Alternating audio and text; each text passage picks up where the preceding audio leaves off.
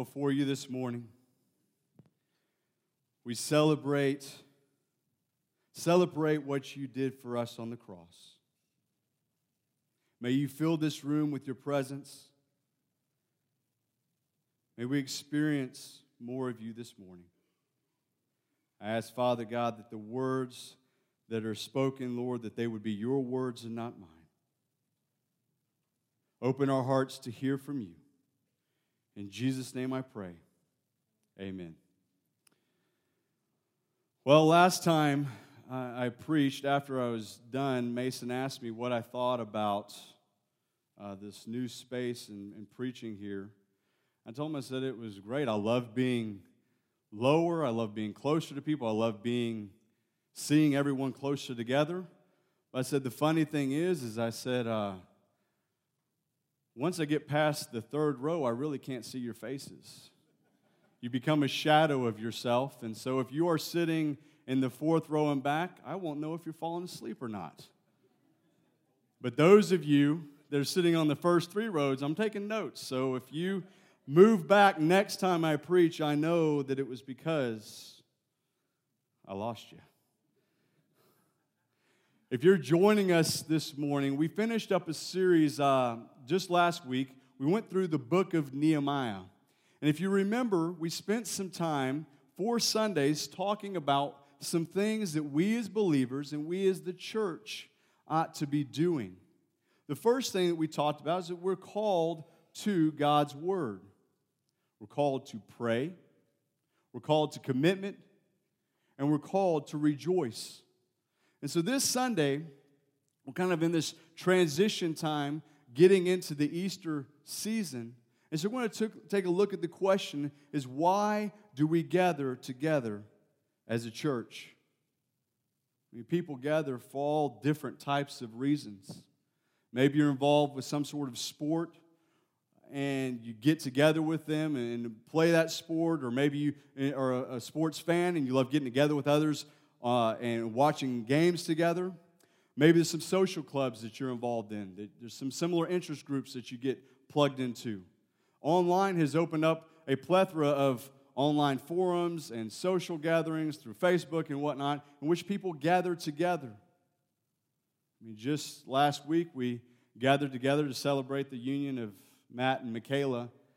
And as Mason shared earlier, for those of you that weren't here, we got to celebrate Matt by taking him out to a little go-kart fun. I have a little story I want to add to the end of that, since he's here with us today. Mason and I were talking, as he mentioned last week, what would be something we could do? We got to talking. Matt doesn't like driving, so we said we're going to take him to some high-speed go-karts. It'd be wonderful. So, as Mason mentioned last week, I was the lead cart, and so they base your laps off of your cart.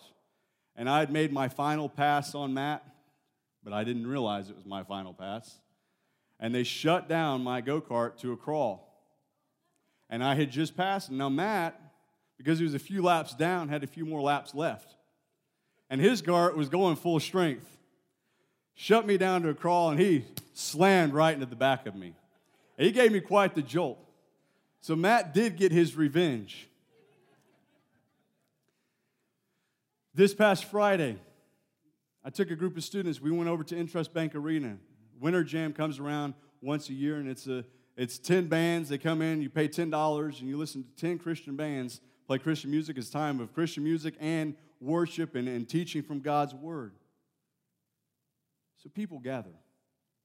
And so why is it that we gather as a church? So we're going to be taking a look at Hebrews chapter 10. So if you turn in your Bibles to Hebrews chapter 10, we're going to be taking a look at a passage of Scripture that really gives some details as to what we are to do and why we gather as a church. Now, before we get into our main passage in 19 through 25, we're going to take a step back into chapter 10, verse 8, and we're going to see what the author was talking about as he's leading up to our main passage this morning. So starting in chapter 10, verse 8, when he said above, that is Jesus, you have neither desired nor taken pleasure in sacrifices and offerings, and burnt offerings and sin offerings. These are offered according to the law." Then he added, "Behold, I have come to do your will." He does away with the first in order to establish the second. And by that will, we have been sanctified through the offering of the body of Jesus Christ once for all. And every priest stands daily at his service, offering repeatedly the same sacrifices, which can never take away sins. But when Christ had offered for all time a single sacrifice for sins, he sat down at the right hand of God, waiting from that time until his enemies should be made a footstool for his feet. For by a single offering, he has perfected for all time those who are being sanctified. And the Holy Spirit also bears witness to us. For after saying, "This is the covenant that I will make with them after those days, declares the Lord, I will put my laws into their hearts and write them on their minds." And then he adds, "I will remember their sins no more, and their lawless deeds no more. Where there is forgiveness of these, there is no longer any offering for sin."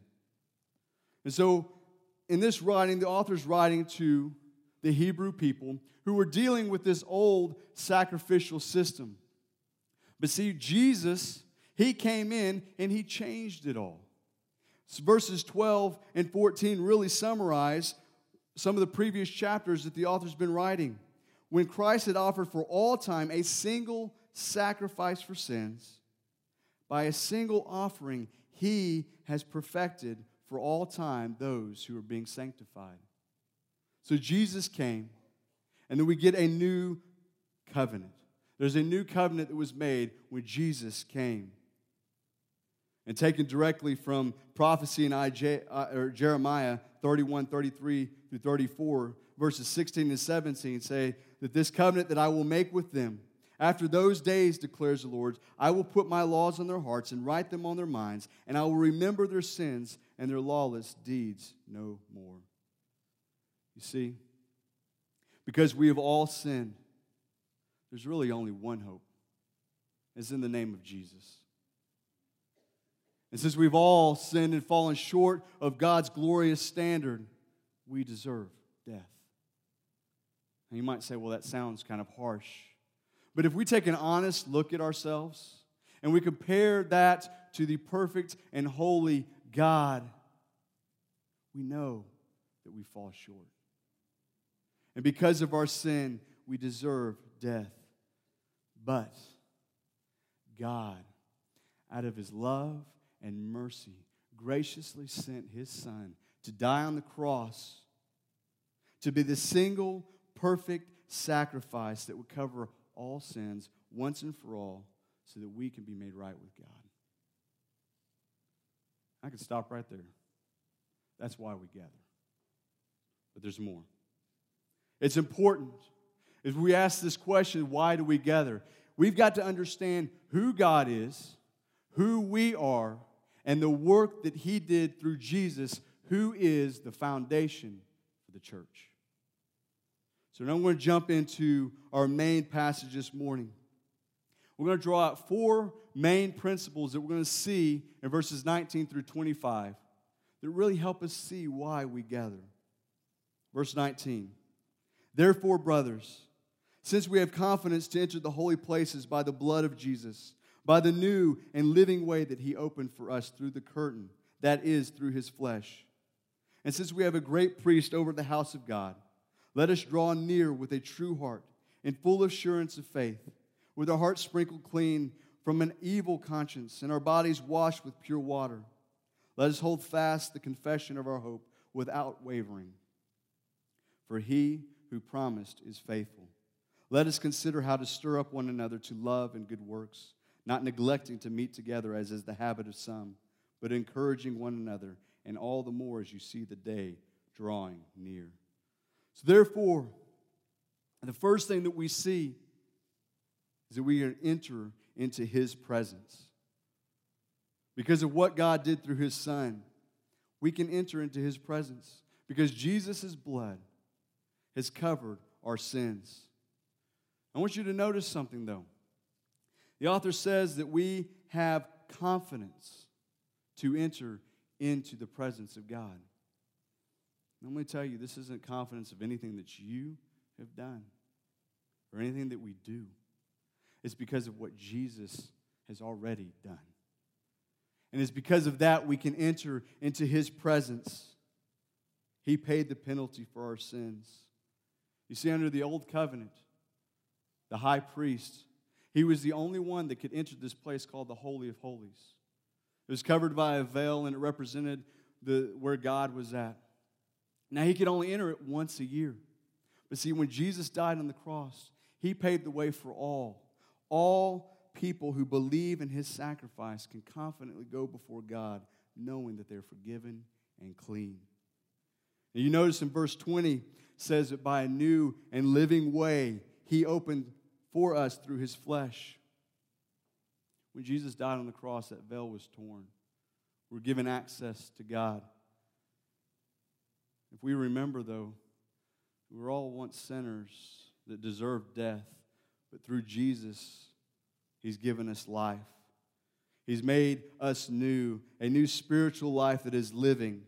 And just as Jesus died on the cross and was resurrected, when you come to that faith in Jesus Christ, you die to your old self, and then you raise to a new life in Him. He gave us the ability to enter into the presence. Jesus is sitting at the right hand of God. He intercedes on our behalf. He's the high priest over the house of God, and you and I have an open invitation to enter into His presence. I can't restate that enough. Under the old system, only the high priest could enter into the presence of God once a year. But see, you and I, we're invited to dwell in the presence of God every moment of every day. Do we sometimes take that for granted? Do we sometimes not realize that we have access to the living God and what a privilege it is for us to be able to go and enter into His presence because of what Jesus did on the cross? Let's not forget that. The second thing that we see is in verse 22. Let us draw near with a true heart, in full assurance of faith, with our hearts sprinkled clean and an evil conscience and our bodies washed with pure water. See, because we've been made right with God through the blood of Jesus, we can draw near to God with a true heart. So without Jesus, our hearts are not right. But see, Jesus comes in and He makes our hearts right. He makes our hearts pure. And we must seek to draw near to God, which comes from trusting in the work that He did on the cross. We're not to dwell on the sin that's been in our life, but we're to dwell on the grace that was poured out through the blood of Jesus Christ. See, being a Christian is not just a matter of outwardly conforming to some Christian standard, but it's a matter of loving God from a heart that's been transformed by His grace. Our faith is in the person and the work of Jesus Christ, and it changes us. Jesus' death makes a sinner pure before God. So regardless of what you've done in your life, regardless of the sin that you've committed, Jesus covers all those sins. And we stand pure before Him. And by confessing and acknowledging that Jesus is our Lord and Savior, we've been made spiritually new. Salvation comes from acknowledging the sin that exists within our life, believing in the sacrifice that He made on the cross, and then sharing our faith with others. So we've been made spiritually new before God. So what does it mean to draw near to God? We spent 4 weeks talking about some things. Time in God's Word. Do you frequently spend time in God's Word? Time in prayer. Do you spend time communicating with God on a regular basis? Commitment. Are you willing to make a commitment to the things that God asks of you?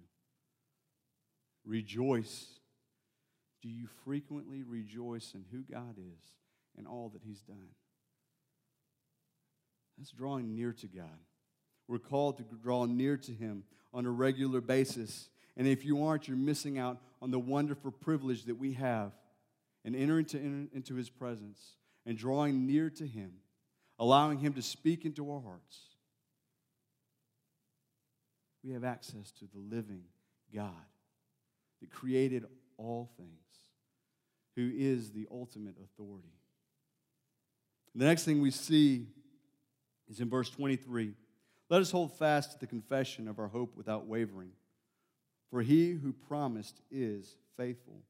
As we draw near to God, believing in what he did through Jesus Christ, we must hold tightly to that hope that we find in Jesus. Now, our hope in Jesus is really on several levels. The first one is that our sins are washed away. Our sins are taken care of. Jesus has also promised that he is going to return. He's going to come again. And the third thing is he's told us that all who believe in me are going to come and spend eternity with my Father in heaven. We hold on to that hope. That is our hope. It's why we gather. And we come together. We confess that hope through praise, through prayers and teaching. If you notice, he says, do not waver. Hold tight, hold fast. Do not waver. It's almost as if something can be taken away. Something can be lost. The people, the Hebrew Christians, they were facing persecution. They were being challenged for their hope that they had in Jesus Christ. And so the author is encouraging them to hold fast and do not waver for that hope that you know. Now, in America, we don't deal with that same type of persecution. But if you pay attention to the news all over this world, we see Christians who are facing persecution for what they believe in, for standing for Jesus Christ. We need to be ready for that. All believers should be ready at any time to face persecution. Now, I believe that we face a different type of pressure that challenges our hope in Jesus. I call it conformity. It's easier to conform to society, to blend in at work, to blend in at school, to blend in activities outside of church than it is to stand for Christ. Sometimes it's easier to not share the hope that you have in Jesus Christ with someone who doesn't know Jesus, for the fear that it might make things uncomfortable. Well, more than likely, it's making it uncomfortable for us rather than that person. We need to hold fast without wavering, stand firm in who we believe in Jesus to be. But as we draw near to God, as we see him be faithful and uphold his promises, we become more and more confident to stand for Christ in all circumstances, in all situations, holding fast to the confession of our hope without wavering. The last thing we see is in verses 24 and 25. And let us consider how to stir up one another to love and good works, not neglecting to meet together as is the habit of some, but encouraging one another, and all the more as you see the day drawing near. First and foremost, we gather because of what Jesus Christ did on the cross. We celebrate his life, his death, and his resurrection. But in this passage, it tells us that we are also to stir up one another to love and good works. We ought to be encouraging one another, challenging one another to love others because of the sacrifice that Jesus made for us on the cross. But notice not only the emphasis on gathering, but we are to consider how to stir one another up. I have a video of a guy arriving at church. Jesus, I am late for church. I'm just going to speak this parking spot into existence right now. Just name it and claim it, Jesus. Oh, for heaven's sakes, use the crosswalk. I have the fruit of the Spirit, but y'all need to move. Ooh, she is going to wear that into bounce your eyes. Bounce your eyes. Jesus, give me a miracle. I need a ram in the thicket. I love this church. It's just like come as you are. You know what I'm saying? How do I look, though? Does the jacket go with the shirt? Oh, good Lord. Guests, single parents, expected mother. Who doesn't have a parking spot these days? I have been here 27 years. I deserve respect. Oh, yeah, go ahead, take my parking spot. She probably needs Jesus more than me, honestly. Use your mirror. How long does it take to back out of a... Jesus, give me strength. This is so honestly, there better be coffee. There better be coffee. Y'all are gonna make me park in a handicap spot. Oh, look, there go the homeschoolers. I swear if somebody took the last jelly donut, I will. Don't make me get out of the... Oh, move hey, are you on the ministry team? Not today, okay? Oh, you're gonna drive a Lexus? Okay, I know where your treasure's at. Not in heaven. The sermon series is what? Putting others in front of yourself. Oh, this doesn't apply to me. I mean, for heaven's sakes, move out of the road. Look at this truck. Where are you going? A church or a Trump rally? Finally found a parking spot 15 minutes late. Oh, it is way too cold out here, but you better bring a shuttle or I will watch this service online. I know that's a funny look at a guy arriving at church, but who is he concerned about? It's all about himself. Wasn't concerned about the sermon series, putting others before yourself. He didn't need that. I'm working the church ministry. Not today. That is the opposite of how we ought to be coming to church. Because we are to come together. And we ought to be seeing not what we can get as a believer, but what we can contribute. What can we do to contribute, to stir up one another to love and good works? That is how we ought to be approaching church. It means that we are being intentional about thinking of others above ourselves. Maybe you see someone or you know of someone that's going through a difficult time. Maybe they're going through some sort of a struggle. Maybe they seem to be lonely, maybe a little down. We need to take the time, go talk to them. See if there's anything you could pray for them about. Take an interest in them. Maybe you don't even know the person, but you're aware of them. Go introduce yourself. We're all here together because of the same reason, and his name is Jesus. And we ought to be coming together regularly, being intentional about reaching out for others and really caring for others. And I tell you, sometimes we'll be amazed at what God will do through a relationship. You might reach out to someone that you thought you were going to make an impact on, and you see months down the road that they've made a greater impact on your life. But it was because you were intentional to come and you were to contribute something to this body of believers, to stir up one another to love and good works. But let me tell you, it doesn't come from anything that you can do. It's out of your overflow of the love that Jesus has demonstrated in your life, that you want to make an impact in someone else's. And notice in verse 25, we're not to neglect the time of meeting together. Let me tell you, there's something happens when believers gather together. It's hard to explain. I see it happen here on Sunday mornings. I see it happen on Wednesday nights.